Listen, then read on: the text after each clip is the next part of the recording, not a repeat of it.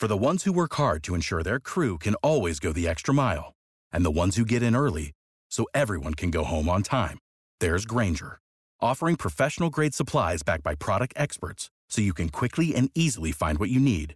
Plus, you can count on access to a committed team ready to go the extra mile for you. Call, click Grainger.com, or just stop by. Grainger, for the ones who get it done. Coming up on this week's show, the Sega Saturn handheld console, a stunning new Amiga demo, and we go from core designs to Walt Disney Studios with Rolf Mohr.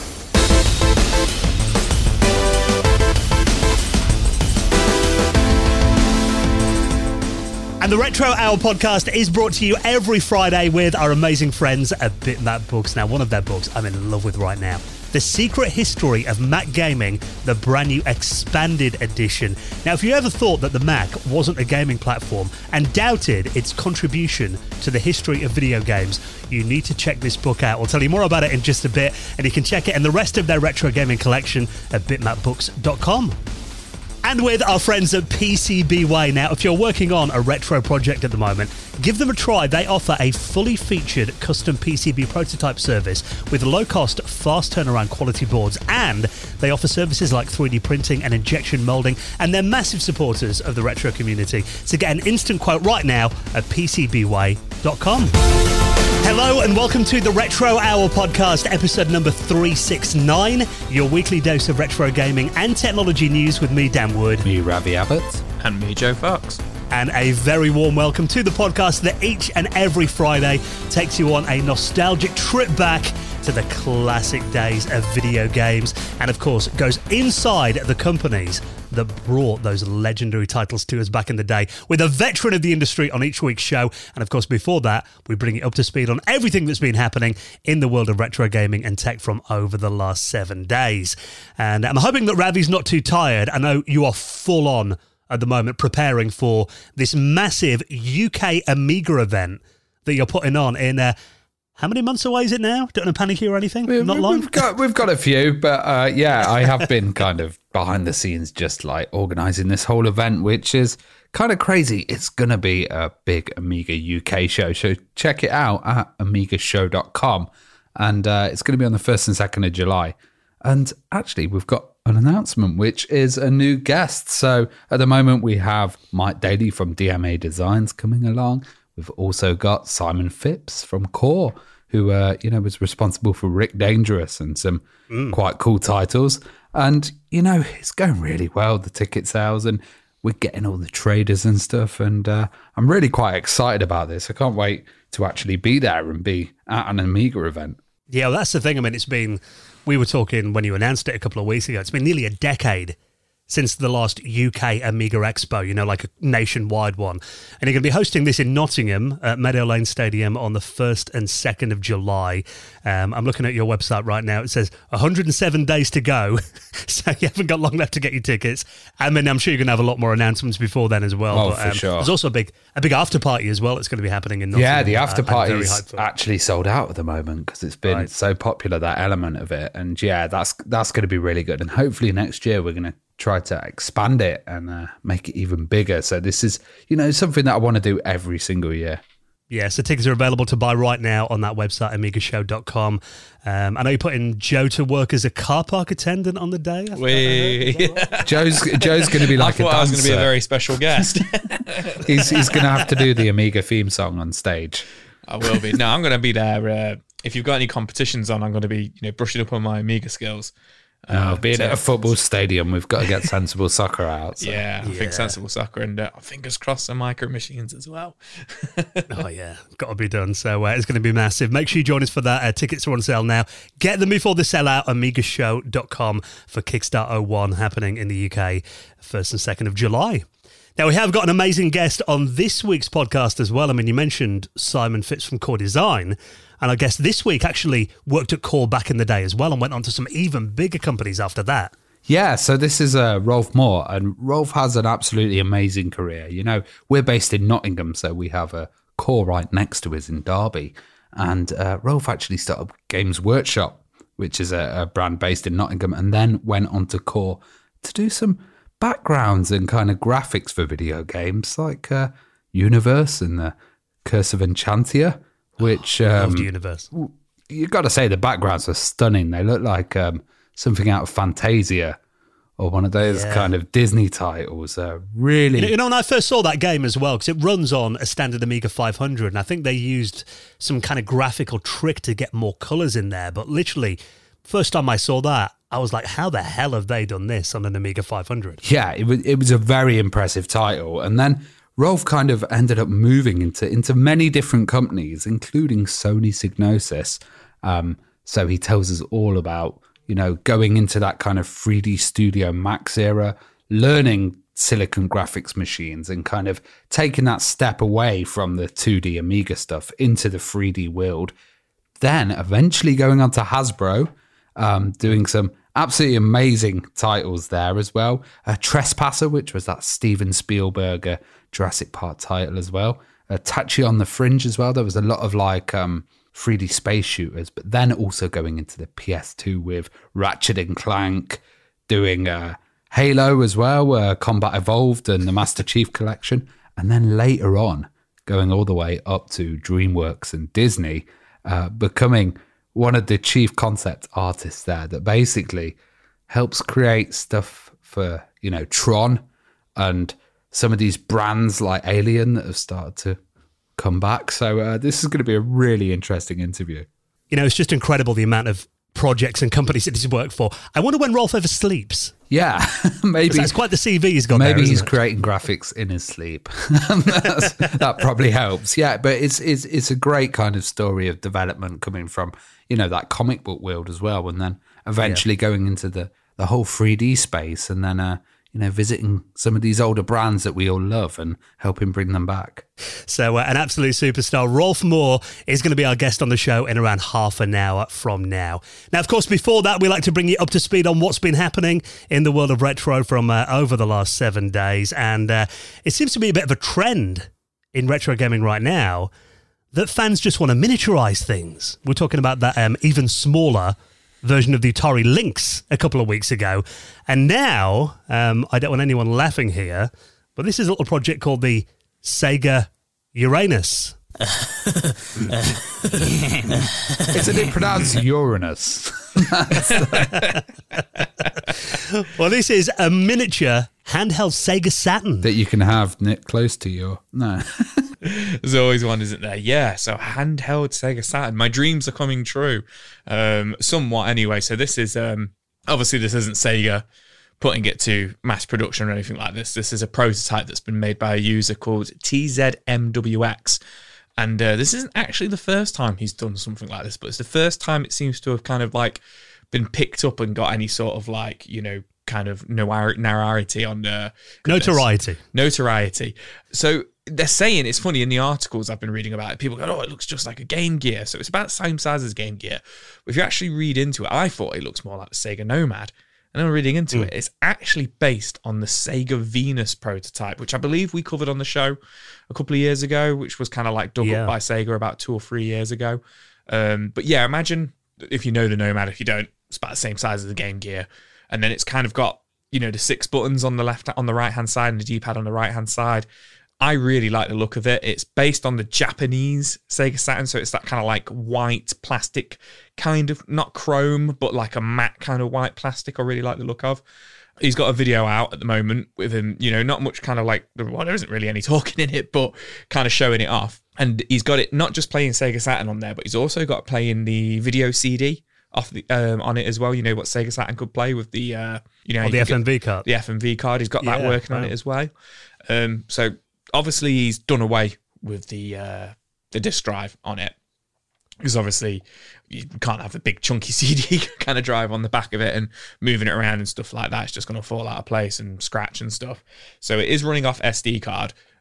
So, you know, some people could argue, oh, it's just a Raspberry Pi now or anything and stuff like that. But it isn't. It is running off a Sega Saturn motherboard, which is taken apart and has got, you know, working in there. So it is original Sega Saturn hardware in there. It is just got an SD card loader to emulate the games on it. He's also got the cart in there as well, which is the 4 meg expansion. The 4 meg which expansion is pretty card. useful to have in there. Yeah, absolutely. You know, you can use, there's a lot of games that, you know, required that or were enhanced with it. A lot of the King of Fighter games and like Samurai Showdown games and stuff like that. A lot of like the Japanese fighters, which I think is really cool. Obviously, he's got, you know, a nice like 3.5-inch display on the LCD display. And then a battery life of 3 hours. So a little bit better than the Game Gear, I would say. I love this. I love the look of this. I think it's a really nice size. It's interesting. It's got like some brightness controls and stuff like that. And like these are thought out devices. You know, we've covered this guy before. And TZMWX. And they're really nice devices, but for me, this needs to be in black.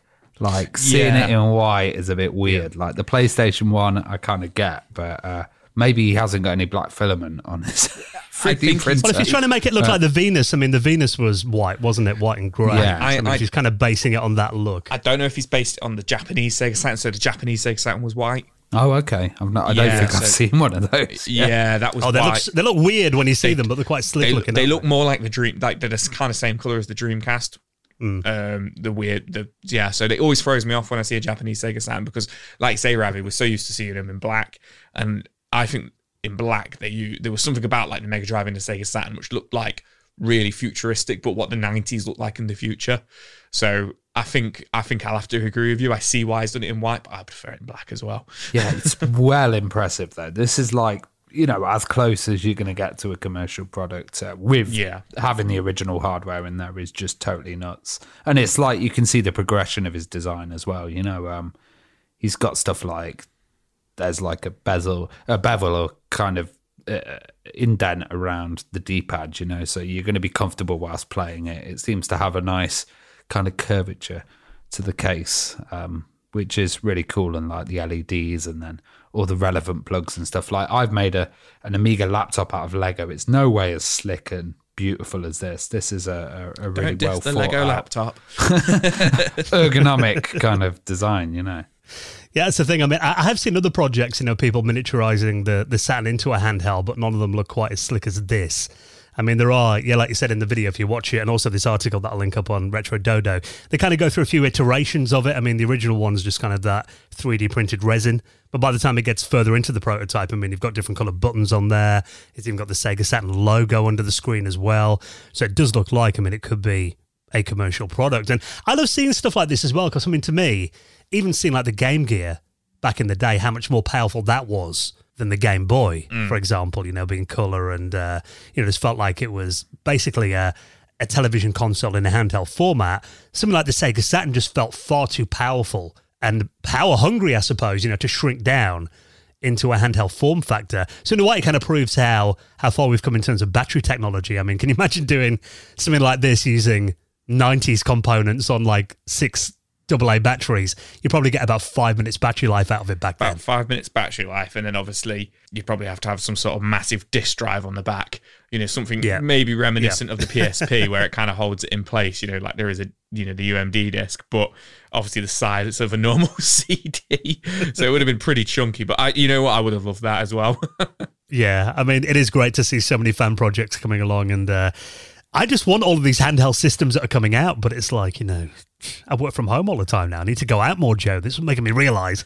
So if you want to check out more about this, I'll link it up in our show notes, along with all of the stories in your podcast app or at theretrohour.com. Now, speaking of trends in retro gaming at the moment, it is Survival Horror Game of the Week, Joe. We've covered this pretty much every week over the last month or two, since we knew on all the time. Maybe because you're a big fan of them and you keep an eye out. But this one, I've got to say, does look very impressive. Now, this is a new game called Rewind or Die that is kind of inspired by like PlayStation 1 style graphics. Yeah, so, you know, I don't know who keeps finding these stories, you know, who keeps trawling through these horror game forums, these retro game. It's a complete mystery, but yeah, this is Rewind or Die, which is going to be coming out on Steam on April 14th. So we got a trailer a couple of days ago for this, and this is PlayStation 1 inspired graphics. I don't know about you guys, but I love the look of this game, and I've played a couple of these games. To me, it looks a bit more like a Sega Saturn, actually. Yeah, it's got a Sega Saturn graphics. Yeah, it's definitely got a Sega Saturn look to it as well. Very reminiscent of like Silent Hill more so than kind of like Resident Evil. But this is going to be published by a company called Torture Star Video, who are a part of, they're like a subsidiary of a publisher called Puppet Combo. And what they do is so Puppet Combo are kind of renowned for doing this kind of like horror VHS style slasher games that they've been doing. I played Murder House last year for Xbox Series X, which absolutely terrified me. That was like a fixed camera, isometrical view like Resident Evil, whereas this is a first person view. And what I think is quite cool about this is it's set in the 80s, as they all are, but you work in a movie shop. So it's set, a video store like a Blockbuster, and you work as like the clerk on the night shift, and it starts off like pretty simple, kind of like serving customers and going through the dialogues and stuff. And it's a first person perspective, and you pick what you want to say and stuff like that. But then what happens is overnight, you get attacked by a serial killer, as you do. The game takes an absolute massive turn and becomes a little bit of a survival horror first person shooter. And like I say, I've played a couple of these games by Puppet Combo, and Torture Star Video seems to be the new kind of like subsidiary they're going with. And these games, I've recently played through like Callisto Protocol, which is a brand new horror game, and the Dead Space remake and stuff like that, and they don't really scare me. Whereas these old PS1 style games, there's something about them that's really unsettling and just really make me jump out of my skin. Maybe it's the music, maybe it's just like the janky graphics and janky controls, but there's something about it I absolutely love.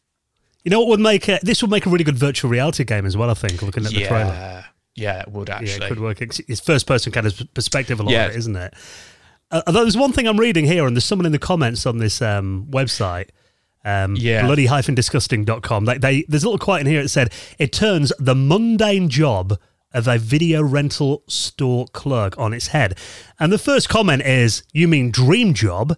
Now, I don't know about you guys. I always fancied working in Blockbuster when I was a teenager. I always thought that was like an amazing job. My friend worked in Blockbuster. He ended up getting like just a lot of popcorn, a lot of chocolates and stuff on discount, and it wasn't the healthiest kind of job. I think he just like absolutely caned them. He'd like come home with a big bottle of Dr. Pepper every week, Because I remember being about 13 and going into my local Blockbuster, and then there was it's the guy in there, like, maybe a Sunday afternoon. He was just watching a movie, and I think he had like one of the fresh Cokes and a popcorn as well. I remember looking at him thinking, God, I'd love to do that job one day. This looks really cozy. What a job. You soon get bored of it. I've actually got a friend at work, we're going off on one here, but he used to work at the Golden Wonder Factory as a taste tester, like a quality control tester, and used to have to eat the crisps off the conveyor belt hot. And he said, when he first got the job, it was his dream job, and after 2 days, he was sick of crisps. I think I could do that, Joe. I don't think I'd ever get bored of crisps. This video looks all right. This kind of rewind or die. It's interesting because they've got this kind of old school effect over it, which is this like blur and stuff. And I'm not quite sure I like it. Like, I'd rather see clarity but with like no anti-aliasing, or like when you had a bit of jagginess with it, and this seems to kind of remove that jagginess for me. You can switch it off in the games I've played by these guys before, so obviously but, I'd prefer to go in that mode. It seems a bit like the N64 Vaseline kind of. I think that is the idea of it. Silent Hill for the PS1 had that, that Vaseline draw distance, like fog that you say, but you can switch it off. You do have the fog, the draw distance still, but that smear effect that you're talking about. Obviously, I can't say it will be in this one, but I think I've played two of them, and the two I've played, that you could switch it off, and I switched it off. I'm not going to lie, I switched it off. Is it meant to be like a CRT filter? Yeah, it's kind of like it's a CRT filter, and it's kind of like to help with the draw distance and stuff, to kind of make it like that retro feel, like like Ravi said, the N64 ones. It's interesting, like that was one element that we would live in fear of when you would rent a movie. It was always rent it but return it on time, because you're going to get charged extra, and make sure it's rewound. That was always one thing that I'd always get told off when you get it right. When you get this one, make sure it comes on time. And it was like, it's quite a big charge as well that you used to get on top of the movie, If you'd looked inside Blockbuster and there was a serial killer in there, they might have let you off the fine. They might let you off the might have been. Probably not known Blockbuster, to be fair. So it does look really good, this game. They're coming out on Steam in about a month from now. Looks like there is a wish list of it already, so I'll link that up in our show notes at theretrohour.com. Now, you mentioned not being a fan of the N64 smear Vaseline effect, Ravi. This one might be for you. This is a new Raspberry Pi Pico-powered adapter that gives the good old N64 a very sharp-looking HDMI video output. This to me is just, it's going to break the whole market of, external converters and stuff. Because if people can do this with a Pico, which is, an incredibly cheap device, and it can be applied to other machines. I'm looking here at the moment. You can get one from Pi Hut for £3.60. It's like a chip, isn't it? Really small Raspberry Pi. Yeah, programmable chip, basically. But if you can have this connected to any machine and you can start to use this as a way of getting an output on a video. We've seen with the Amiga, they've used RGB ones at the moment, which are like RGB Pis that are basically converting the signal. And this is great because it's making it a lot cheaper for people to run their machines. It's very bare wires at the moment, kind of hanging out of the machine and stuff. But I can imagine the more this design gets slicker and, people print like little 3D printed cases and stuff like this could be applied to lots of different systems. And then, that whole buying a FrameMeister for lots of money would kind of just go really and be for like the complete pros, or buying one of these like really high-end converters. If you can do this with a Pico, wow, it's just something that could be just insanely cheap. Well, this is a guy called Conrad Beckman. He was a guy, we actually spoke about his other Pico project on the show a while ago, maybe last year. He did the Pico Kart 64. Yeah. It was basically emulates a cartridge. But this is actually based on another project. He's kind of took it to the next level. And I mean, you can follow his progress on Twitter, where he's kind of showing the development of this. It looks like there is quite a lot of input lag right now, but I guess he's kind of running this in some kind of debug mode. And I imagine it'll look a lot better. Yeah, it's as these things develop, they get better and better, and more people kind of get involved, It does seem like, though, the amount of Raspberry Pis that are suddenly cropping up inside retro systems. I think it was your last Amiga meeting I came to, the Robin Hood group. I think there was one guy there who had a Raspberry Pi taking care of an HDMI output on an Amiga 500, then another Raspberry Pi taking over the CPU. There's like at least two of them in there doing different jobs. But like you said, I mean, they're just so much cheaper than custom projects, aren't they? And making your own boards and that kind of thing. Yeah, and this could become a thing. You just buy your Pico converter board, you just plug it in, and then sorted. You can just go and you can, go around Joe's house and get every single machine that's on RF and just like I knew that was convert it up for like 30 quid or something. I was thinking to myself, you guys are going to say, "What do you think of this, Joe?" And I was going to say, "You know what I'm like, with my RF cables." Yeah, Joe is a guy, we went to his house for the first time when he had his setup. It was going back a while now. When did you move into that house? 7 years ago. 7 years ago? 7 years ago. Yeah. We checked the back of your telly, everything. Well, I think we're playing some consoles, Joe's like, I've got to reach in the TV. We're like, hang on a minute, are you watching these via RF on a LCD? I love the kind of line that he said here. He says a proper kit might show up later. They're aiming for a no-cut solution as well, which would be, having to get in there or do any soldering or anything like that. Which will be nice. Yeah. I mean, Joe's kind of gone the other route. You went down the CRT route in the end, which, to be fair, I mean, the N64 is a weird console to me. I've never seen one obviously upscaled like this. I mean, I've seen people kind of plugging them into LCDs via, the composite cables, which just looks horrendous, when it's like really blurry and upscale. It is probably the worst console to upscale onto a modern TV, I think, generally, in terms of just plugging it straight in. Yeah. But having something like this, I mean, might make it look a hell of a lot better. But for me, it's like, that is the one system. If you said you need a CRT for the N64, that's kind of the one that jumps out for me.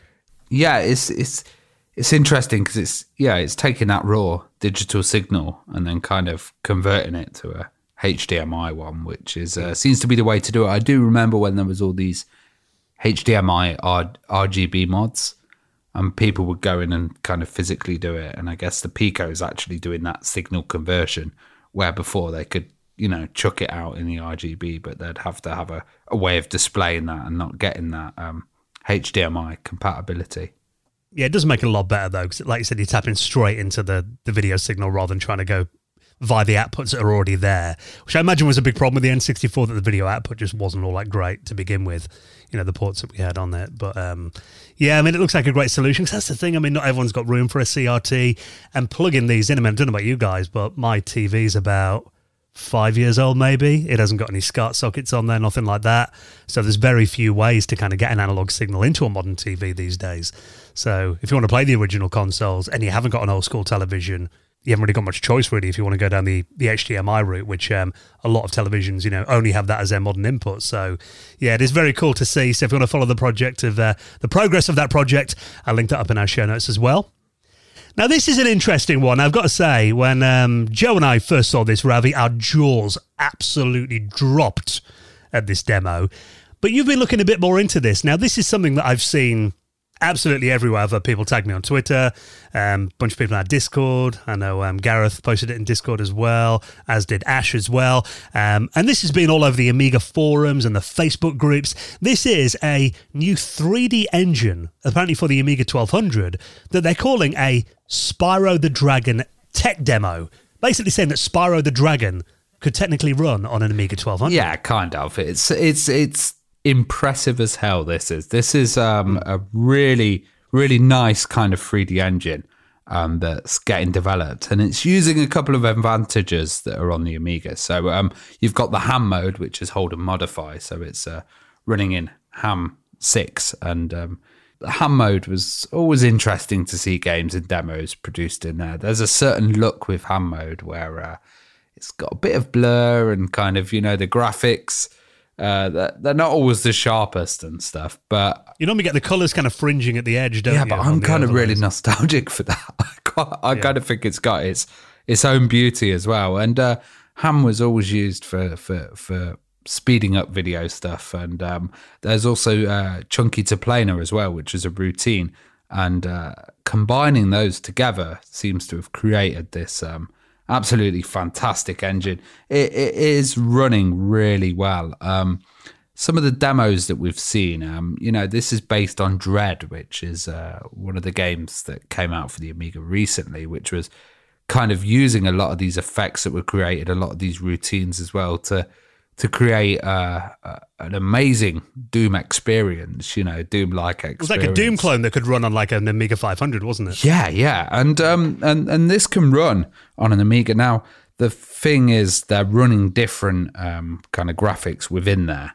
So there's been an example of kind of Descent style engine that's running in there.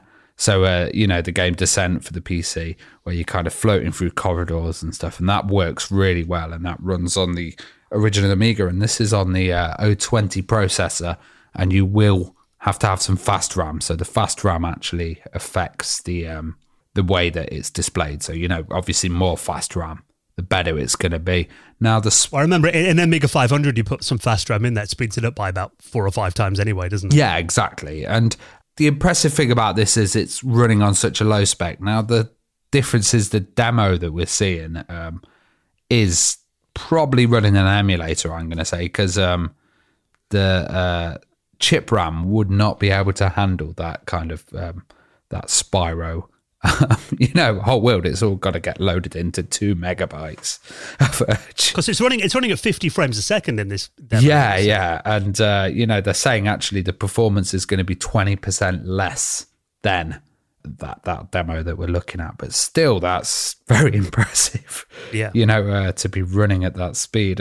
And this is like something that's just started, this engine. So, this engine could get refined more and more. And you need to think about like models of games that could start to get put in there. And also there may be tricks, I'm not sure, using like map ROM features, or there may be tricks using different speed ups and stuff to be able to have maybe more powerful CPUs in there that can handle more in there. And run it at some crazy speeds. I'm just trying to think of what kind of titles you think they could implement in this engine. Spyro the Dragon would be the obvious choice for me.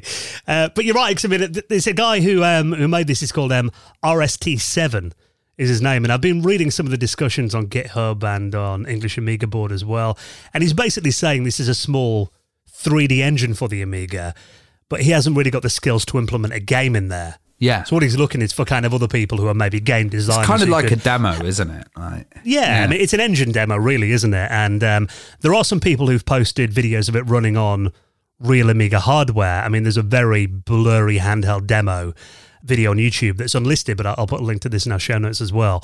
Of someone running it on an Amiga 4000, and it doesn't look quite as smooth as in this video. Yeah. But it is still very impressive for what it's doing. And like you said, I mean, it's early days of this as well. I'm sure there are more optimizations. At the moment, it's RST7 and CBCIE, and they seem to be the folks behind it. It looks well impressive, yeah. And I'm thinking, like, there was a game, do you remember it? It was called Tales from Heaven, which was kind of in this effect. It was like a platformer. It was done in that kind of hand mode graphics. But to me, that seemed like kind of N64-y kind of PlayStation graphics, which this is getting onto the edge of.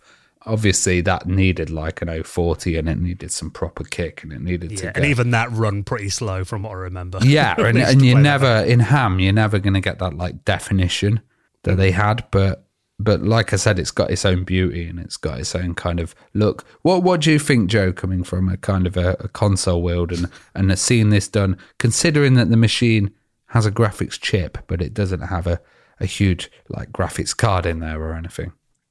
You know what it reminds me of? But I'm in my mind's eye here because I've not played this very much. Magic Carpet. Do you remember that for the PS1? Yes, yeah.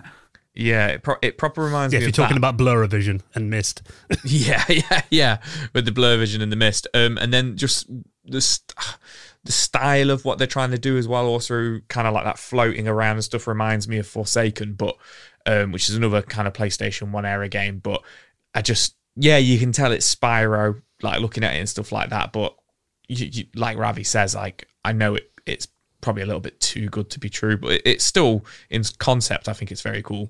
No, and I think they can get there, you know what I mean, with these optimizations. But I also think there's a certain look to ham as well that you might not have seen, which it kind of feels a bit less than Sega Saturn-y in, like, definition, because it hasn't got the polygons and stuff. But I just love the ham look. And I think as well the fact that, everyone now seems to be getting like Pi Storms and stuff in their Amigas. I guess, no one really has to make games for a standard 1 megabyte Amiga 500 anymore. Yeah. You can do a bit more with it now, which I think is very cool.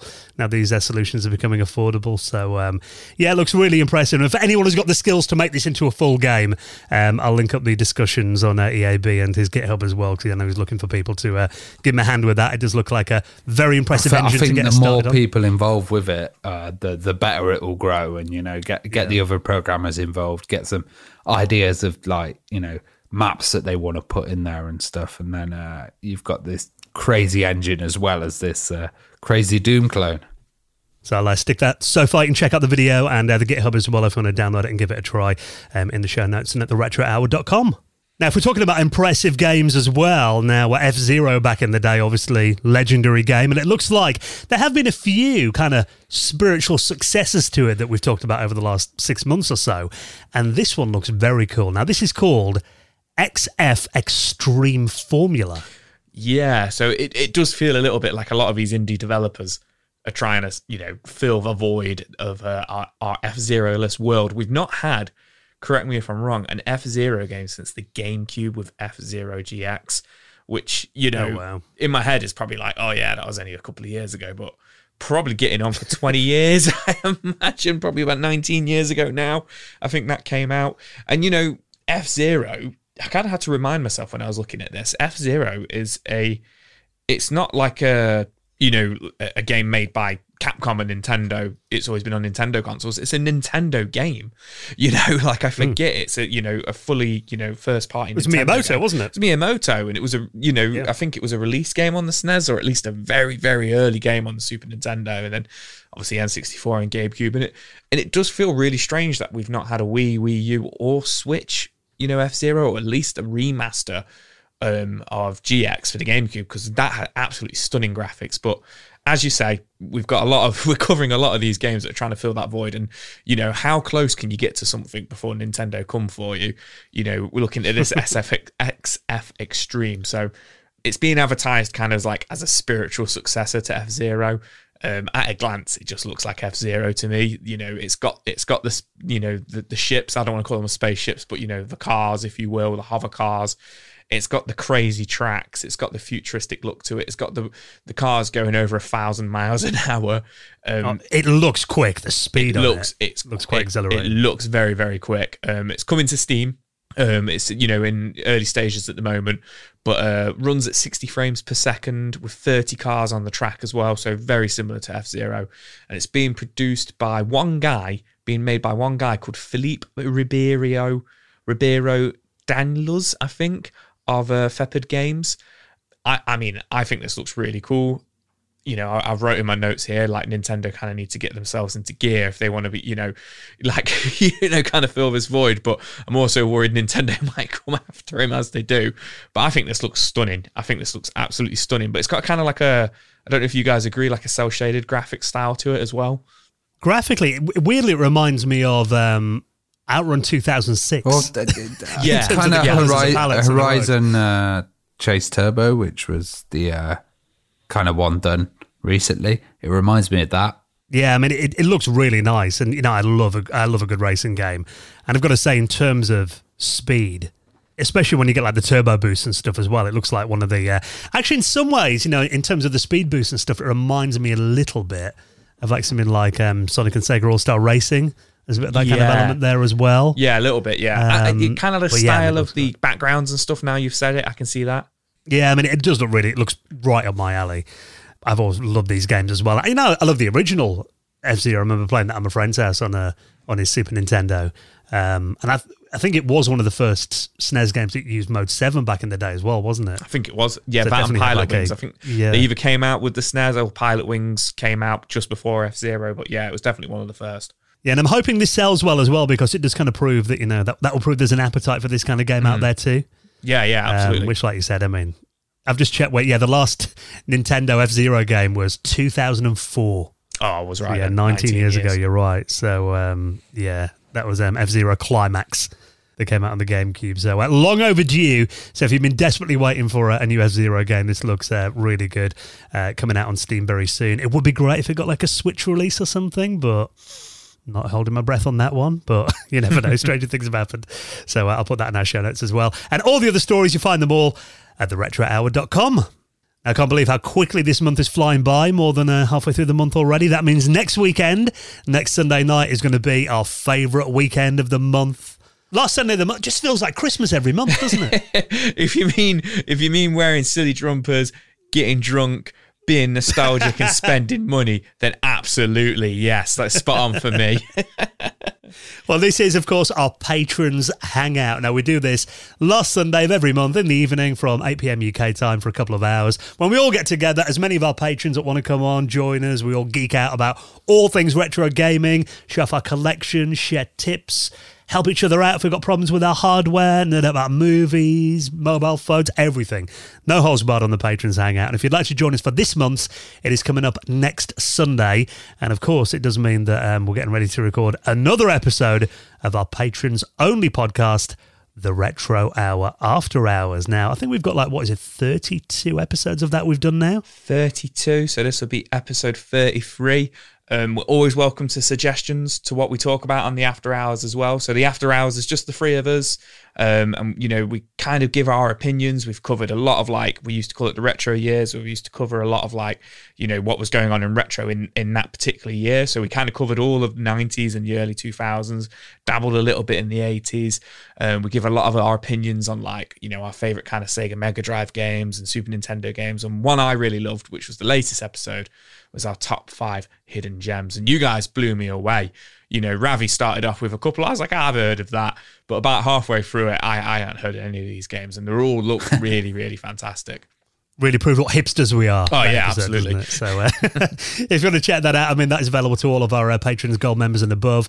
If you join us on Patreon now, you're going to unlock all 32 episodes. So plenty of listening there. And you get the normal podcast early when I can get it out some weeks. You also get it ad-free every week. And also we give you around 15 minutes. 3 extra news stories that we're going to be doing just for our patrons in a minute, including some really good stuff on the EverDrive and a Windows pinball game that you might be familiar with. So if you want to join us on Patreon, you get all of that. And of course, the main reason that you're doing it is just to support this podcast and make sure that we can keep bringing it out every single week. And we've actually got some new patrons to welcome into the Hall of Fame. Hall of Fame! So a massive thank you for joining us over the last week, Anthony Okerson, Les Orchard, and Rowan Allard, who all joined us on Patreon recently. And if you'd like to join them on there, all the details to sign up to our Patreon are on our website right now at theretrohour.com. Now, before we chat to this week's special guest, Rolf Mohr, who's coming up in just a second, let's take a moment to give a massive thank you to our main sponsor. And again, you know, we talk about people that we couldn't do the podcast without. That is our friends at Bitmap Books, who've sponsored this show for many years now. We love Sam and the team over there. They do incredible work. And, you know, if you're talking quality retro gaming books, they do not come much better than these, do they? Oh, you know, I've got quite a few Bitmap books at home, and I look at them on the shelf, and they're just stunning. Like with the sleeves and just the quality of the books, you know, some of the artwork absolutely stands out. And they've got a really interesting book at the moment, which is called The Secret History of Mac Gaming. And, you know, Mac is like a system that we don't really think about with gaming, you know, but there's a lot of gaming, a lot of developments. And I love my strategy games. There's a lot of strategy titles as well that came out on the Mac. Well, you've got an old 68K Mac. Yeah. You got hold of recently, haven't you? Whenever we were to do the Patrons Hangout, everyone's always interested in, what's that behind you there, Ravi? I know you're kind of working on getting a SCSI card and stuff in there as well, so you can play some old school Mac gaming. But, I mean, there are so many franchises that started on the Mac. I mean, you know, you've got Myst. Yeah. It was a HyperCard game, Myst, wasn't it, originally on the Mac? Yeah, Myst. You've got SimCity. You've got Halo as well. Yeah, so there's, you know, a whole group of absolutely amazing titles, and not to mention the PD stuff that was on there as well, and shareware. We actually had Richard Moss, the author of this book, on the podcast a year or two back, didn't we? And it was a really interesting chat. So definitely worth checking out that episode that we did. And if you haven't got hold of the book yet, there is a brand new expanded edition. There's around 80 interviews in this as well, with legends of the Mac gaming scene, 480 pages long, and like all of Bitmap books, eye-catching colour pages, hardback cover as well. You know, the images in these books just leap off the pages. And this new edition has got an extra 70 pages of content. And even, you know, chatting to people like Seventh Guest co-creator and id Software legends as well. Graham Devine, who worked for Apple back in the day. And really, if, you know, you want to hear the definitive history of Mac gaming and some of the absolute icons who made games on that platform possible, have a look at that right now. You can order it and all of their retro gaming books on the website bitmapbooks.com. Okay, next, going to be going inside the world of companies like Core Design, Walt Disney Studios, and so much more as well with our special guest, Rolf Mohr. He's coming up next on the Retro Hour podcast. You're listening to the Retro Hour podcast, and it is time to welcome on this week's special guest. Going to be covering so many incredible games and companies over the next hour or so as well, from like Core Designs to Sony Psygnosis to Disney as well, and lots more as well, with our special guest this week, Rolf Mohr. How's it going, Rolf? It's going good. Thank you for having me on. Really appreciate you taking the time to talk to us now. I'm really excited to talk to you about particularly time at Core Design that we'll start with in a moment as well, because I mean, I loved some of the games you worked on at Core. But I mean, before we kind of get into that, I mean, it's always kind of nice to get a bit of background on where your journey started. I mean, do you remember what initially got you into video games then? Where did it all begin for you? I think this is such a long time ago when video games impinged on my consciousness. It's really kind of hard to tell now. There were super early games in the arcades and so on. So I think one that impacted me most was the Star Wars arcade game with its really cool vector graphics. And of course, there were earlier indications that there were video games. I had friends who had the old Atari sports games, which were just glorified versions of Pong, incredibly basic, that you plug in the telly and play them. So I think they were the first kinds of games I was aware of, but I was also fairly early on getting aware of the concept of computer graphics in general, which made me very excited. So I've only have dim recollections. I'd say the arcade games impressed me most, Star Wars and Tron in the arcade. And of course the Space Invaders and so on, which were fun and addictive, but not impressive in the way that the vector graphics were, I think. Well, talking of Star Wars and Tron as well, were you impressed by the film effects? And totally blown away. It was sort of, like so many people, it was life transforming. It completely set my career path in a way, like many people, and we'll mention that in some of the games I worked on in a bit, for sure. It's hugely influential. Yeah. Well, what was the first kind of home machine that you got and you started, playing with, and were you doing art on there as well? Oh, well, I got my first one was a ZX81. Which not too much art on a ZX81. No, you guessed right. No, I did not manage to do any art on that one. I think what impressed me most was just the packaging, because they had these gorgeous artwork covers done by John Harris, who turned out to be one of the most sort of admired sci-fi illustrators from that period. He's now still got this kind of cult following. He was completely unknown at the time. And he painted these gorgeous sort of epic views of these gigantic sort of tower structures that were sort of vague, sort of hard to work out what they were. And then these tiny little ships on top of these gigantic, almost blocks of ice, almost sort of ahead of his time, like that they evoke the imagery of sort of cyberpunk, of these towers of black ice in these imagery. And that's actually what affected me most, more than the computer itself. Because I know you started working as a freelance illustrator, That's and I mean, right. you're working for Dark Horse Comics as well. You're working on massive, famous sci-fi titles like Aliens and Star Wars as well. So tell us a bit about that and how your journey took you there and what that was like working on those massive franchises. Well, those came along a bit later. In my early career, I was sort of torn between trying to become a designer. My dad encouraged me to get a degree in architecture, which I sort of, I agreed to sort of slightly reluctantly, because I was more interested in science fiction and filmmaking and illustration. So while I was doing my degree, I was still pursuing a career as an illustrator. So I was working on those early paintings, such as the Colossus, which is still probably my best picture I've ever done to this day. And I submitted a bunch of samples to an agency in London. An interesting connection back to John Harris. He was with an agency called Young Artists Agency, and I tried to get in there, but I couldn't. So I was submitting to book publishers, and they referred to me to an agency called Sarah Brown Agency, and they liked my samples and asked me to do a few more. And one of the samples I did was actually a sort of a commission for a friend at university, and the publishers, Galanx, were doing a reprint of Arthur C. Clarke collection of short stories, Reach for Tomorrow, and they liked that image, so they optioned it, as it were, as a second right steal. So they published a book with my art on it. So that was my first kind of famous claim to fame. Wow, that was a lifelong sort of dream, was anything in the realm of science fiction, let alone Arthur C. Clarke, who was my probably number one favorite author, along with Asimov. And so that was kind of a trip to see my cover on an Arthur C. Clarke book, especially so early in my career. And, I really struggled, to be honest, that the illustration field was dying at that time. So I jumped in right at the wrong moment. And there were about 5 top sci-fi illustrators who completely cornered the market. And they were all brilliant. I couldn't really compete with them. And at the same time, I was looking around for freelance jobs. But the comic, I'd always been into comics. That's kind of how I initially learned to draw, apart from copying dinosaurs and stuff like that, which I always loved since I was 3 years old. I was into dinosaurs. But yeah, then I got into Spider-Man and Marvel comics. And so I did manage to connect with a few people to do some covers. And that, I think I got the connection through going to the comic convention in London and met people like Pat Mills, who was a co-creator of 2000 AD. And through that, I got connected to some people at Dark Horse UK who, for a short while, were doing reprints of the Dark Horse comics in Britain.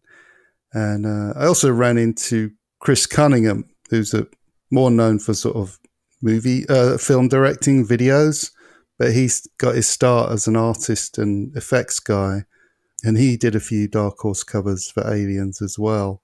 And I ended up going to his flat, and he was showing me what he was working on the early version of what became AI that Spielberg did, but Kubrick was working on it for years before. Oh, and wow. Chris Cunningham was designing and modeling maquettes for robots and humans and stuff. And he had a little baby, a sculpt of a baby's head in his flat.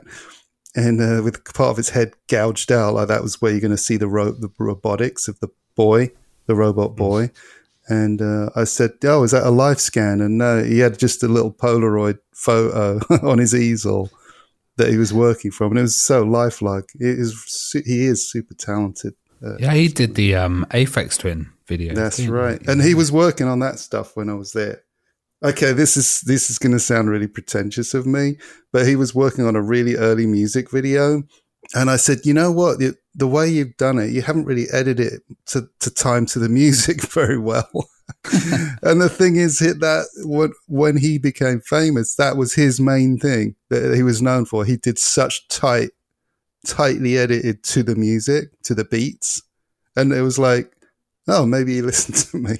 So maybe I'm taking too much credit for that. But I think that's really funny.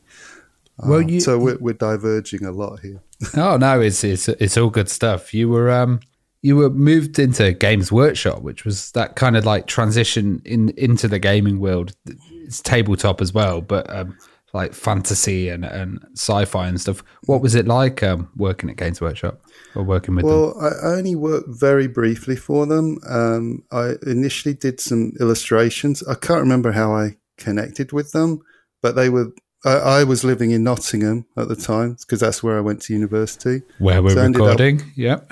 Yeah, so I lived in Nottingham for 10 years, and that's my connection with you guys. And here's the funny thing. For a while, I was unemployed, literally on the dole, and I would walk along the street where Games Workshop were located. So I'd walk past them on the way to the dole office to pick up my gyro for a while. So I don't think I just knocked on their door. I just can't remember how I reached out to them. But I ended up getting to meet John Blanche, the art director, and Jez Goodwin, who designed the Eldar, who was a really talented sculptor.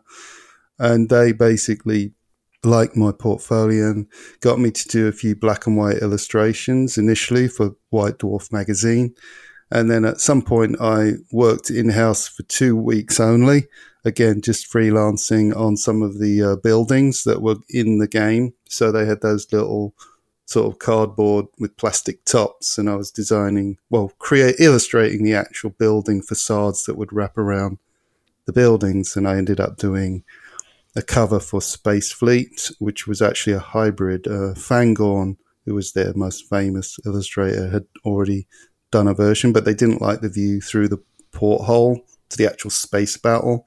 So I redid the Imperials versus Eldar space battle as the main scene that was seen through the porthole. And in a way, none of this was really a transition. It was it was a weird story how I ended up working for Core. Well, that's the thing, because you went from Nottingham, then, down the road to Derby to Core Design. I mean, so what happened there then? How did you get the job there? Yeah, and why did you want to work in the video game sector? Well, the funny thing is I didn't want to work in video games. Right. But I was definitely looking for freelance illustration. And I noticed that video games were doing really high quality covers for their games. And so I was at a friend's house in Nottingham who was a big Amiga geek. He was really into it, and he had piles of magazines in his flat. And one of them was something like Amiga Power or whatever, and it had a really cool illustration of Thunderhawk by Core. So I literally just looked up their address and gave them a call and said, "Can I send you my stuff?" And they said, "Yeah, sure. Why don't you just come in?" And I interviewed with them, and it was to do a bunch of illustrations for this game they were making, and they wanted 2D hand-painted backgrounds that they would then scan in and put in the game, like all the old school point-and-click adventure games were doing, Sierra, LucasArts, and so on. So they were sort of joining that bandwagon.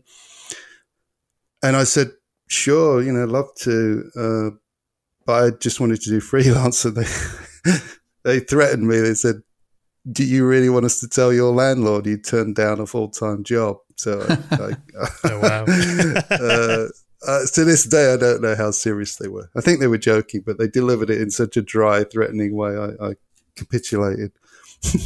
So I took the job, but I didn't move to Derby. I had a really miserable commute on the bus, getting up at like 6 a.m. in pitch black on Derby Road, getting the bus in front of the Savoy cinema there.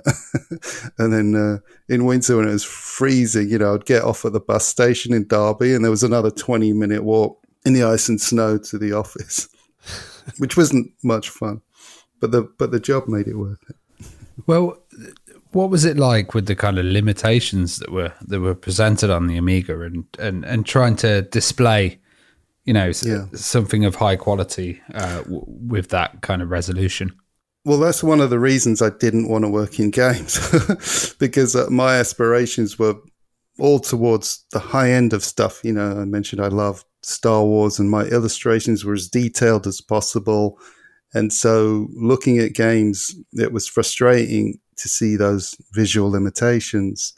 And so that was the first challenge, was scanning in my art and then seeing how crazy low resolution it had to be crunched down to, and then having to go in deep paint, deluxe paint, touch up all the pixels one by one and so on, which initially I found super frustrating, but it was also fascinating to see how cleverly pixel artists were already learning to create really nice art. Again, back to the arcade games, some of them were doing really, really impressive pixel art, especially on some of the top-down shooters and stuff like that. So I did find inspiration in looking at other games and understanding how much you could actually convey quite effectively with just pixel art. So it was a sort of learned aesthetic that I grow to sort of appreciate. And there's lots of tips and tricks and stuff that pixel artists were using to display it really well on the CRT. And was that the kind of stuff that you were picking up? Well, I wasn't doing anything clever myself. I was just sort of brute forcing it, just doing whatever I could to tweak and hand paint the pixels in to enhance it and make it look good, given the time I had, which wasn't always a lot of time. So it was as much as I could get done to meet the deadlines, but in the meantime, Gary was the smart guy who did his clever split palette tech, where he basically figured out how to create a separate palette on each line. So that way we could achieve approximately a sort of 256 color palette. That was a bit hit and miss. Sometimes his conversion process sort of mangled the images a bit, and I would have to go in and touch up some of the lines where it ran out of colors and couldn't find a decent color to put in there, basically. So I would have to touch it up afterwards by hand. But that was the only clever technique, which was very clever. But other than that, it was more or less just a lot of man hours just hand tweaking it, really. Well, one game that really used that to great effect, I mean, you talked about the point and click adventure games the Core were doing. I mean, Universe, which I always loved that game as a kid. And you play a kid called Boris Verne, who I remember, I think he was in Ashby de la Zouch. That's right. I think it was set in, which is here in the East Midlands, and he had to ride his bike through the snow, maybe inspired by your walks. I guess from it must have bus been. station. Yeah, there were a few little inside references for sure. Ashby de la Zouch was one of them. Yeah. I mean, it was a very atmospheric game. And I mean, what kind of influences were you taking for that and the design of the game and the look of it? Because, I mean, when I saw that running on an Amiga 500 with those graphics, I mean, it was jaw-droppingly beautiful. Yeah, I'm very proud of what I did for both Enchantia and Universe. And in terms of Enchantia, I've got a funny little story about that one because Yahtzee is a sort of bit of a mini celebrity online who reviews games. He did a review of Enchantia and completely ripped it to pieces, as he usually does. But he said, firstly, which was interesting, it was the first Amiga game he ever played, which I like that idea. But then he was wondering about who this artist was because they said they started to get the impression playing through it that it was so random. But the only good thing was the backgrounds. And they said that they think they just found a bunch of great art, great background art, and just made up stuff to fit in each image. And built a game around the art. Yeah, exactly.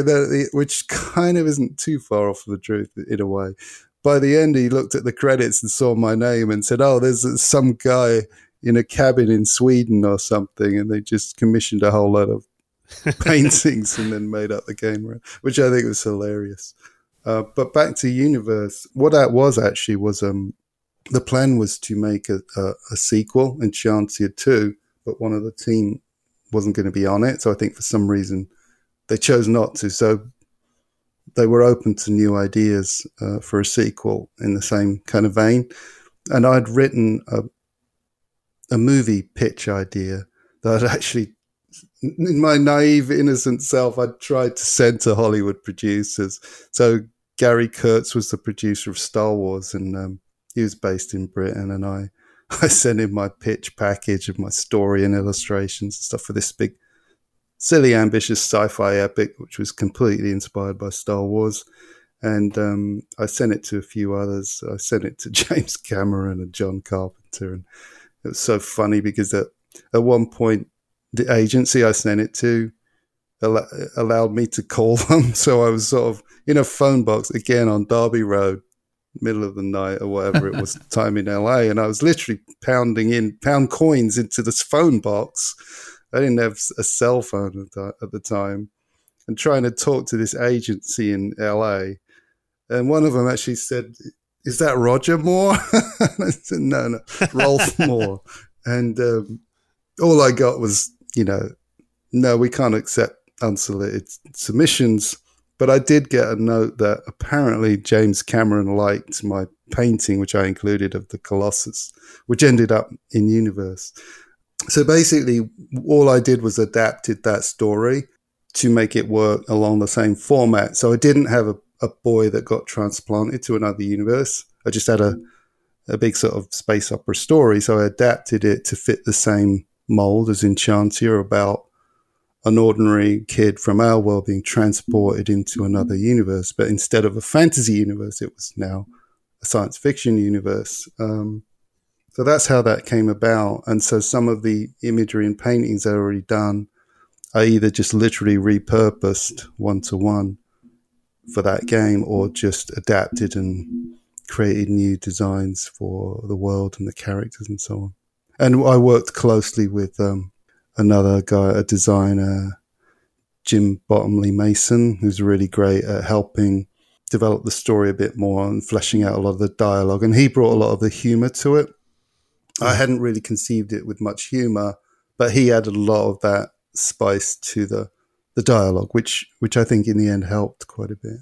Well, the cover art for the Curse of Enchantia was absolutely stunning. Did you find like it helped drive sales quite well and interest? Well, the boss, Jeremy, was really big on that. He definitely thought that was super important, and he had very high standards for the cover art. So he had his one or two go-to illustrators who would do sort of high-quality airbrush illustrations. So, he was quite a perfectionist in a way, and he really wanted a high standard. So I delivered what I could, and the funny thing was he nitpicked the eyelashes of all things on that painting. He didn't like the eyelashes the way I'd done them, so I think I tweaked them a little bit. But I think that was his only gripe.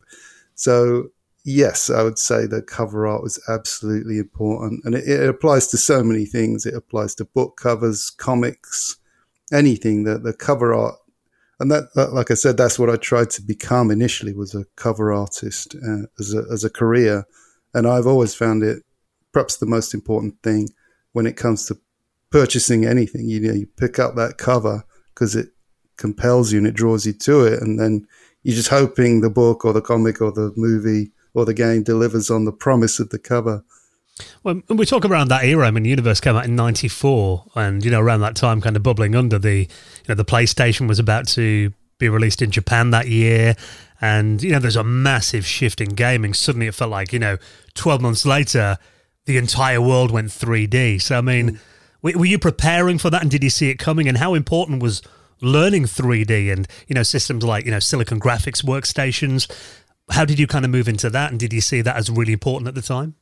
Yes, I knew that was going to be super important. So I mentioned that early on I'd seen early development of computer graphics. So even when I was choosing my university course, I was torn between industrial design or architecture, but I also knew computer graphics was going to be the thing. So I bought a book on computer graphics, and it had stuff about, how to code computer graphics and so on. And it was so early that there was no real distinction between what became the programmers and the artists in graphics. At the time, it was all one and the same thing. So even while I was at university, I would jump on a BBC computer and try to literally learn BASIC and type in the coordinates to make it draw a cube and stuff like that. I try to figure out my own little perspective equations. It was absolute nonsense, but it was me attempting to get ahead on that. And my dad had a home computer as well, and I think he probably had something like Microsoft Paint. So I would try to learn how to paint pixel art on there. I knew it was going to be huge. In fact, I thought on an Amiga you would be able to make your own movies in the fairly near future, which was sort of in a way completely wrong, and yet in a way it was right, because the show Babylon 5 was rendered on the high-end Amigas, what were called Amiga toasters. Video toaster, yeah. That's right. So I knew it was coming for sure. So I did try to learn 3D. I dabbled a teeny bit while I was at Core. And if you remember, on Universe, we did the first couple of scenes that were rendered in 3D. But one of our other guys, Stu Atkinson, rendered one of the scenes in, I think the program was Real 3D. We had different ones. We did have Wavefront as well while we were there. And then when I went to Sony, that was the first time I properly learned 3D on Softimage. Well, during this time as well, you were doing stuff with Hasbro. And how did that develop, and how did you get into the kind of area of doing concepts? Yeah, I think that was through my comic connections. So there was an agency called CIA, not that agency, but a different one. Called Man in black suits turned up. Yeah, exactly. That's right. They were Creative Interests Agency, which was a play on the Hollywood agency, Creative Artists Agency. And a lot of their clients were comic artists, but they were using comic artists to do freelance illustration and concept designs. So they were the ones who hooked me up with Hasbro. And I was still in England doing sketches for what they called at the time special projects. So in Rhode Island, Hasbro had a division that were focusing on movie pitches, and they called them special projects. So I was just in my flat in London sketching and then faxing the sketches over, and they would just send feedback and so on. So that was really cool. Had, in a way, nothing to do with games. It was a sideline that I was still interested in pursuing, being a illustrator or designer, and I've always loved the idea of designing for toys, so that was great. We did some really interesting stuff around that time. There was a concept that you worked on, Tim Burton's Superman Lives. So what kind of happened with that project, and Wasn't it Nick Cage who's meant to play Superman? What did you think of that? It is that very same project that is now sort of the stuff of legend in a way. And it was the second project I worked on for Hasbro. And as it turned out, it was the Kevin Smith script that they were developing at the time, which I didn't really find out too much about until years later. In fact, you can go on YouTube and watch a hilarious talk by Kevin Smith of how he landed that job and the crazy stories of the producer, John Peters, who was Barbra Streisand's hairdresser. You have to watch that if you get a chance. And the reason it speaks to me is because when I was doing some of these concepts for Hasbro, they were talking about different actors, including Jim Carrey or Gary Oldman to play Brainiac. So it was interesting to get insight into the process of how, when Hasbro were collaborating with the movie studio, they even had a bit of a say on, even casting as well as story and stuff like that, which surprised me. But the funny thing was they made me do various versions of a sort of biomechanical spider as part of the Brainiac's alien technology that was transforming and stuff like that. Well, years later, I watched the Kevin Smith video, and he said that John Peters, the producer, had a weird obsession with a giant spider. So he wanted to see a giant spider, and that's why Kevin Smith put it in the script. And he kept saying, "Why? Why do you want a giant spider?" And the producer said, "Well, they're just the most dangerous, fierce creature there is." Well, he never got the giant spider in Superman Lives, but he did in the film Wild Wild West with Will Smith. That movie, and there was a giant steampunk mechanical spider, so he got it in the end. Oh, anyway. If our listeners want to hear more about Superman Lives, there's The Death of Superman Lives, What Happened, which was a documentary that came out. Yeah, which is excellent. And actually, I was supposed to be on that, and the guy making it contacted me. And for some reason, we couldn't figure out a decent video method. We didn't, it might have been pre-Zoom, but whatever happened, we couldn't figure out a decent quality way of doing it. So I missed out on that one, unfortunately. Yeah. Well, you mentioned Sony Psygnosis as well. How did you get involved there? And kind of, Psygnosis moving from being an independent studio into Sony, what was the kind of setup like there? Yeah, I first interviewed with a guy, Jeff Bramfitt, who was an art director at Psygnosis. So he was from up north, Liverpool. And then when I got started at Sony in London, they were still they still had Sony Psygnosis on one floor and Sony Computer Entertainment on the floor above. So for 3 months, I trained with the Psygnosis artists on Softimage. And as you remember, this was all the big thing when Sony had bought all these Silicon Graphics workstations. So it was all sort of at the time the cutting edge of high-end visuals for video games. So it was very exciting. And when I was with the Psygnosis team, they were working on a Spawn game, which was all this high-end pre-rendered stuff.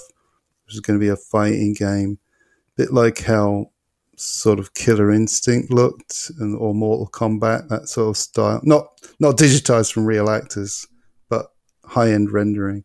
So that was pretty nice to be among those super talented artists. And then, 3 months later, I moved up to work for Sony Computer Entertainment, and I was hired by Phil Harrison, who at the time was just this young sort of newcomer, tall young guy in his early 20s, and then he became head of Sony Worldwide and Microsoft and Google, and he became this sort of international superstar. But was so it bizarre? Really good to kind of get your hands on those Silicon Graphics machines, and like that kind of what stuff were you creating or playing about with? Well, one of the first things I did actually was a little render of the PlayStation itself. So the PS1, the PlayStation, they were doing a launch video. So I modeled and rendered that in Softimage, and I had a little animated sequence of you flying towards a PlayStation, and then the lid would open up and all this glowing light would come out, and then you'd plunge inside and it would transition you down into sort of cyberspace, like Tron kind of idea, as if we were going inside the powerful, processing power of the PlayStation 1, and it would have this vast city of possibilities in there. So that was my very first, indulgence in that space. So that was really fun to do that. And then we were tinkering with other projects. One of them was a cyberspace game called Cyberjack, and then another one was Porsche Challenge, which is the one I officially worked on that got released.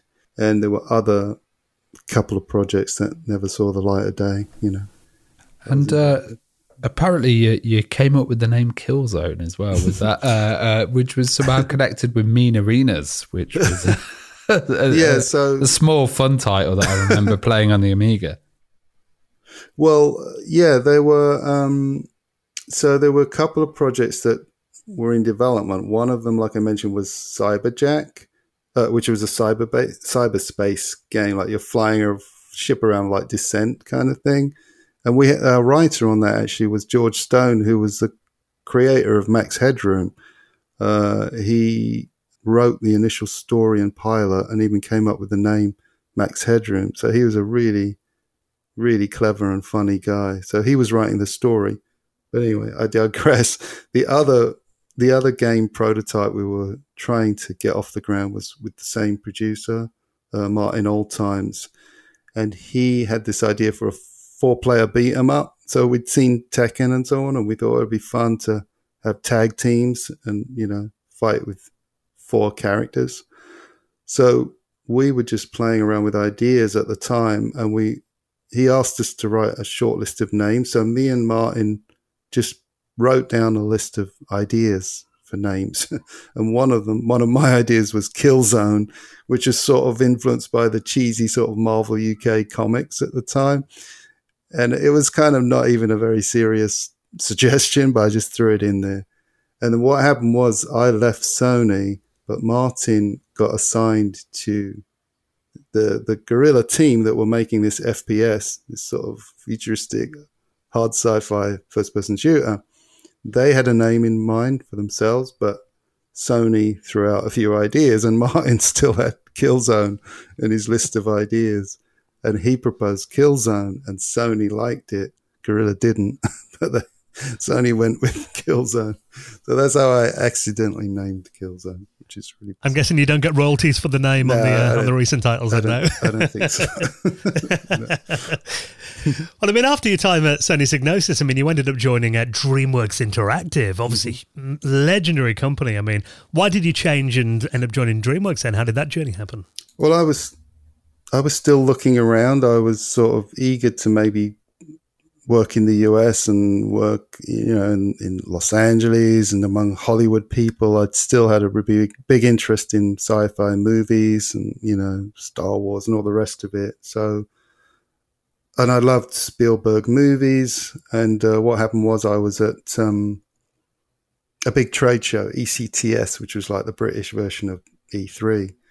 And Sony had the entire one end of the hall occupied with their huge logo and everything. So our presence was there on one half of the entire hall, and then right in front of them to the left was a little DreamWorks booth.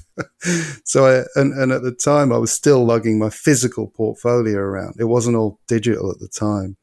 So I physically walked in with my portfolio under my arm right in front of the Sony stand and went into a little back room and talked to DreamWorks, and there was this guy there. Actually, there was a bit of a connection, which I keep forgetting, that the guy who was at DreamWorks, called Kyle, had previously done some work with Virgin Interactive, who were publishers for some of Core's games. So there was a bit of a little connection there. And he absolutely loved my portfolio and immediately put me in touch with the art director, or several art directors over at DreamWorks. So they then flew me over for an interview, and I met the various teams, and they said, which team do you want to work with? And I was most impressed by what they were doing on Trespasser, which is this crazy ambitious project, directly tied into a Spielberg film. I absolutely loved Jurassic Park, And the renders they were doing, these target renders, were just so mind-blowing. It was like, how can I not want to be on this project? So, well, tell us a bit about working on that, because I mean, it was a really groundbreaking title, Trespasser, and it was like it was a CD-ROM sequel to Jurassic Park Lost World, yeah? Yes, that's what they billed it as, a digital sequel to Jurassic Park Lost World. And it was very ambitious, as you know. I was even skeptical at the time. I thought, I don't quite see how you're going to be able to pull this off. But I trusted them, and they talked a big talk. And we had Seamus Blackley heading up the team, who'd done Flight Unlimited for Looking Glass, and he brought some of his team with him. They had incredibly talented programmers and engineers and artists. It was the most mind-bogglingly talented team I would have come across by that point. And just the environment, of course, being flown over to LA, all of it was just a mind-boggling experience.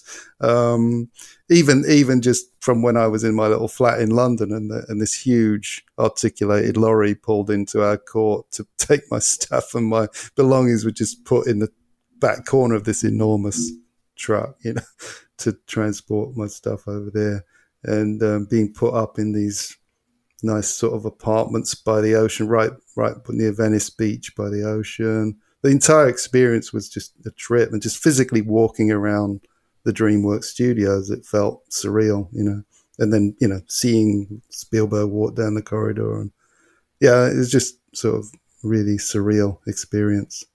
Sounds like just going into a totally different kind of insane world, really. Yeah, it was. It was. Yeah, you can imagine. It was such a sort of strange transformation. Quite a change from Nottingham and Derby. Yeah, exactly. The bus trip, in the snow and all that, and now sort of hanging out in Hollywood. Yeah, really weird. Well, you ended up doing some titles for Nova Logic as well, and Tachi on the Fringe was quite a good game for the PC. I remember it had the voice of Bruce Campbell. That's right. Yeah. In that game. What was it like kind of returning to the sci-fi genre and, doing those like 3D space models? It's great, of course. I mean, that's why I took the job eagerly. Although, to be honest, Nova Logic were more known for their military games. So they did things like Delta Force and the helicopter game Comanche. So they really only... for some reason, they only tried the sci-fi game once, and it was mainly because of a lot of the game studios in those days were sort of led by individuals who just promoted their own project ideas. There was a guy called Randy, and that was his whole baby, the Tachyon game. So the studio, decided to greenlight his project. So it was his baby, and so I was happy to work on that, and it was great to use 3D Studio Max to model the ships and stuff, as well as concepting nearly all the ships in the whole game. Built the space station that is on the cover as well. And the thing is, everything was so low poly. Someone with my mediocre modeling skills was able to at least do first pass models. I didn't do any of the final in-game models.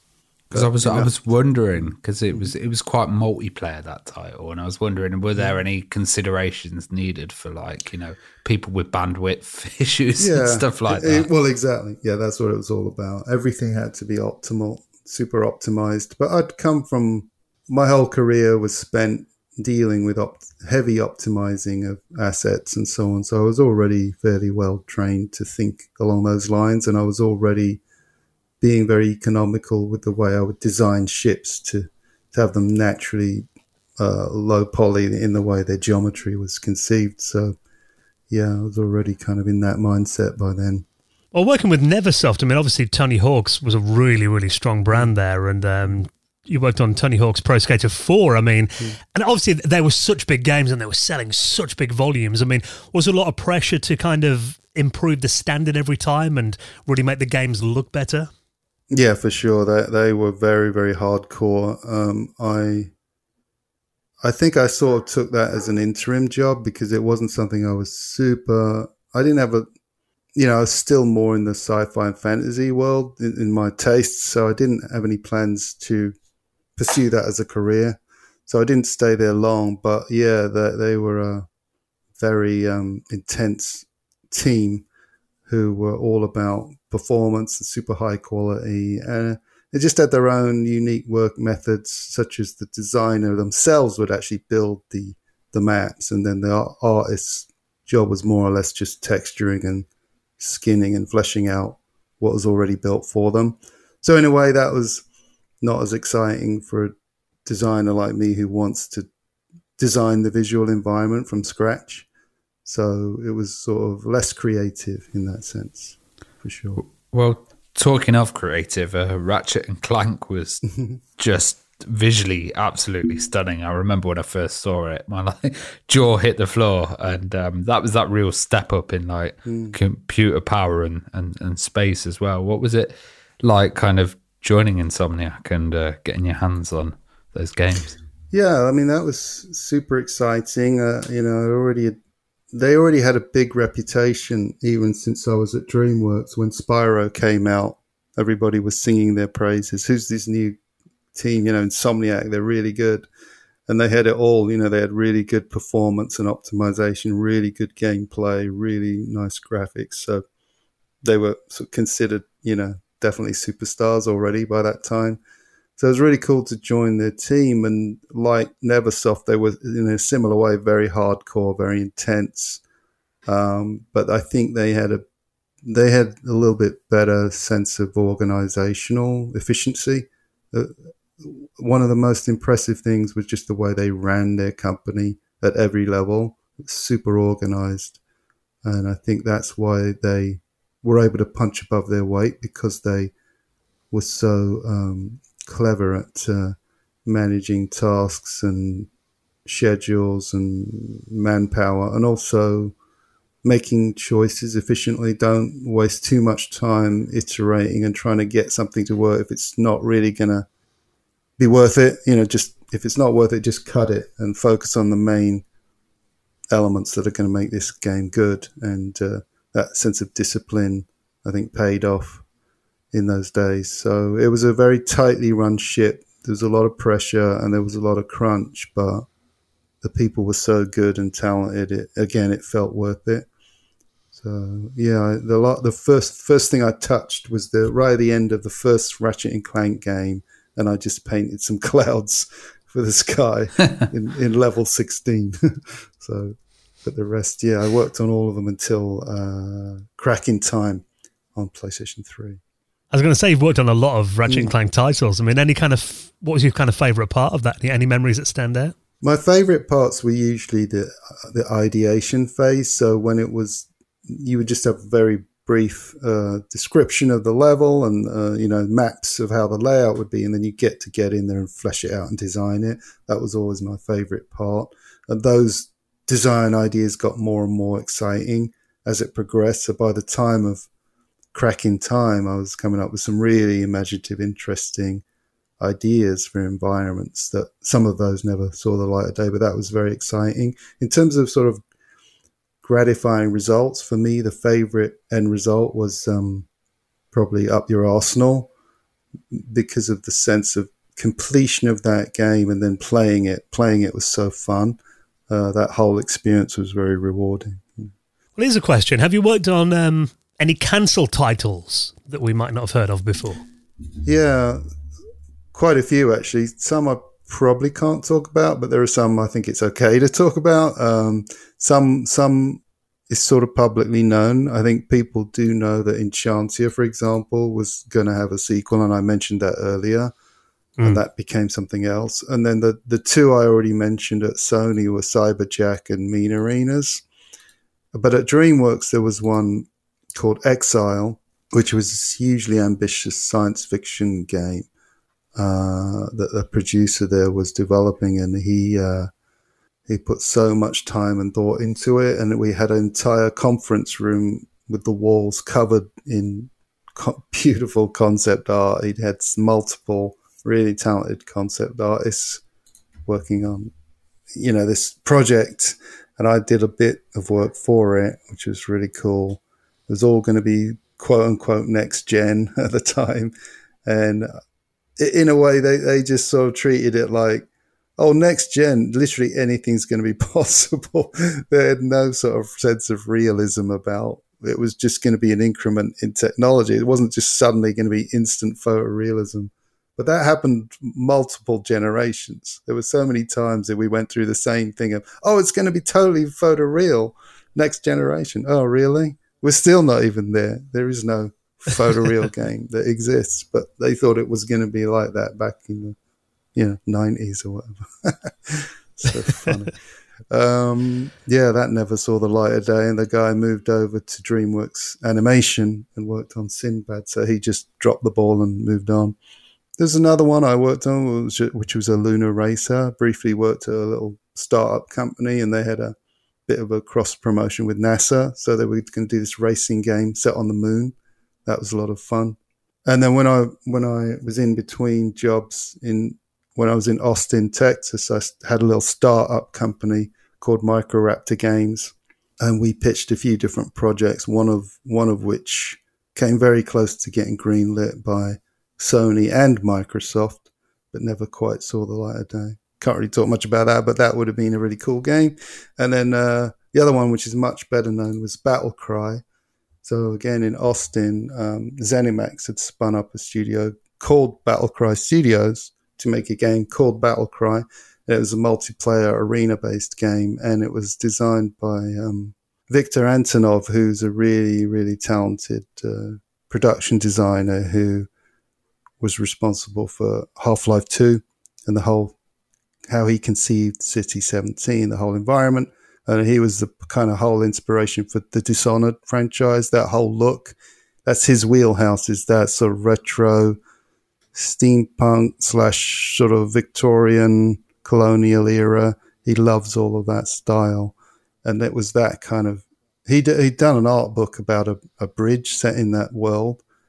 And that's what the inspiration for this game was based on, at least at a visual level, and the design of these alternate history sort of colonial powers all doing battle in these sort of arranged arenas that would just be set up in different towns. So they would take over the center of a town and build their arenas temporarily, have a fight, and then move on. And that's how they settled disputes between the powers. So that was really a lot of fun to design. I mean, you kind of touched on there, about the change in console generations and kind of the expectations as well. And I mean, I'd say in terms of, the leaps in console technology, that decade from the mid-90s when you went from the PS1, then to the PS2 in the early 2000s, to kind of the HD generation, the PlayStation 3. And I know you're working on launch titles for the PS3 like Resistance Fall of Man. I mean, did it kind of feel like, those graphical jumps, did they feel really big? And how did you take advantage of those? I think you're right that for me, the PS3 has always felt like the biggest jump out of all of them. And we were right on the cutting edge with Resistance. That was actually SKU number 1. So that was the number 1 released title by Sony on their new platform. And that's when it felt really like we were right there working so closely with Sony, and our engineers were over there in Japan actually helping design the hardware for the console. And actually, Insomniac was a bit overlooked at the time because everybody thought of Naughty Dog as the tech people, and nobody knew how much muscle we had in our technology group at Insomniac, and how intimately we were working with that group. They called it the ICE team, where they were sharing technology with the Sony Cambridge as well and Gorilla, and we were completely integral, or at least our engineering team were. So to be in that space, seeing it firsthand was super exciting. And all the new capabilities we were designing for Resistance. In fact, early on that was going to be set in World War One, but it shifted a bit because they didn't feel the weaponry would be balanced enough with that sort of primitive sort of technology against aliens. So they shifted it to World War II period. And we focused so much on the sort of gameplay and the processing power that was sort of going on under the hood to do an open world with tight sort of gameplay running at 60 frames a second. It maybe impacted us a little bit on the visual presentation side, which was considered a bit lackluster by the public, whereas we went out against Gears of War at the same time, were really focusing on the visuals a lot more, as well as having an innovation with the third-person style of game. So they had it all going for them, but theirs was buggy and it had so much problems with frame rate and all sorts of glitching. But the public didn't care. They enjoyed the game so much they forgave all the bugginess, and we suffered a bit in terms of reviews by contrast, which was kind of annoying to me because I felt people didn't quite appreciate how much we'd sort of innovated in that game and our technology. So, but it's okay. I'm still very proud of that, and the second one as well, Resistance 2. They're really impressive games. You also worked on some great brands, which like Halo and Twisted Metal. And I was thinking, what was the approach of kind of making them look improved and updated without losing that kind of relation to the original concept and, not alienating the fan base? Well, I didn't have much involvement with Twisted Metal at all. That was when I was working for a sort of an outsourcing group in a way for Sony.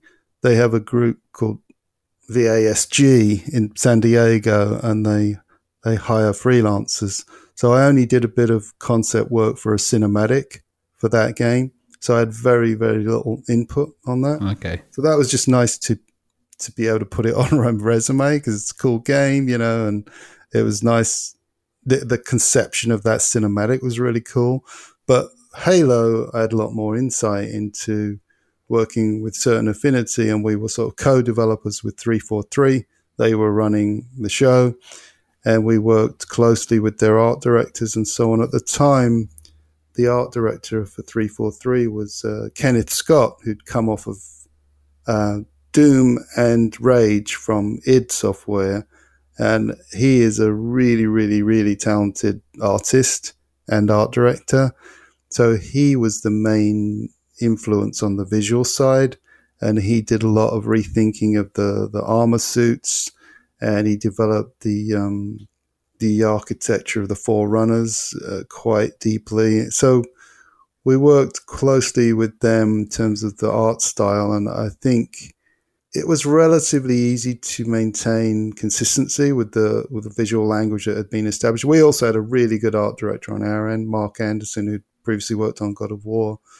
So I think we had it really covered. We had such a strong art team at Certain Affinity and such good art direction on 343's end that it was relatively easy to just focus on upping the ante, just really pushing the visual quality across the board and having some freedom to innovate a little bit within certain boundaries. I was, in some of the multiplayer maps, I was pushing the visual style a bit more away from the clunky old sort of 80s angular and 45-degree stuff and pushing towards a bit of a sleeker, more modern take on science fiction. And they were quite open and receptive to some of our ideas. So that was really rewarding working on that. I think, if anything, some would argue they dropped the ball more on the game design side, where they deviated a bit from a lot of the successful formulas they'd figured out in Halo 3, which some people still would say played a lot better than Halo 4. I enjoyed playing Halo 4, but it was somewhat of a linear experience compared to Halo 3, I think. Beautiful looking game as well, though. I not to brag, but yeah, I think it was absolutely beautiful. I mean, the talent on 343's end as well. They had incredible concept artists. Not to mention Dylan Cole, who's now a superstar working on the Avatar movies. He got nominated for an Oscar for the production design along with Ben Proctor. And I happen to work with them now at Disney on the Avatar games. So, yeah, it's funny how some things come full circle in a way.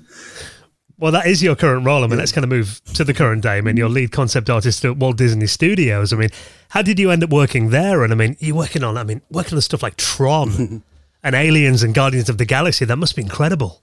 Yeah, these are all, you're listing my favorite IPs, my favorite movies and stuff. So it is a bit of a dream, situation to have landed in. It's because I went to Telltale, worked on Guardians of the Galaxy and Batman there, and then I went to 2K on the BioShock 4 team, for Cloud Chamber, which is a new studio they spun up. So having all that stuff on my resume means you start to get headhunted. So Disney actually reached out to me, and everything they described sounded so cool, I couldn't really turn it down. I'd also previously worked at Disney, of course, on Epic Mickey when I was in Austin. So Warren Spector had that studio. The legendary developer, Warren Spector, as well. Yeah. So he was great to work with. And the project itself was very challenging. But one of the reasons they hired me was because of what I was doing at Insomnia on the PS3 Ratchet and Clank games, which our whole objective was to make them try and look like Pixar movies. And that's exactly what Junction Point wanted to try and achieve with Epic Mickey. They wanted to blend the sort of platforming action gaming of Ratchet and Clank with the Pixar look. So that's why they hired me to art direct Epic Mickey. Well, technically my title was visual development director. And so I was pretty significant in figuring out the whole look of that game after they'd done earlier versions, which were much more ambitious with these crazy, huge environments that couldn't really be achieved on the current consoles of the time. And so I had to help figure out how to sort of scope it down a bit and make it feasible. Well, that was Rolf, all very fun. Well, Rolf, before we finish, what are you currently working on, and what can you kind of talk about? Well, for Disney, I obviously can't say much, but I can say, I've been helping out on some of those IPs, so Avatar, Tron, and Aliens. But as far as my own projects, I'm also working on a couple of short film projects, as well as my own graphic novel called Hionarch, which I'm way behind on, but I tinker away at it when I can. One day maybe I'll release that as a graphic novel in some form. It might be digital online, not necessarily print, or could be both, of course. Well, Rolf, it's been absolutely amazing. I can't believe how much we crammed into that hour. Your career over the last 30 odd years has just been incredible. So thank you so much for coming on and sharing some of your memories with us, and best of luck with the future. Thanks a lot. I really appreciate it. And great fun. Thanks a lot.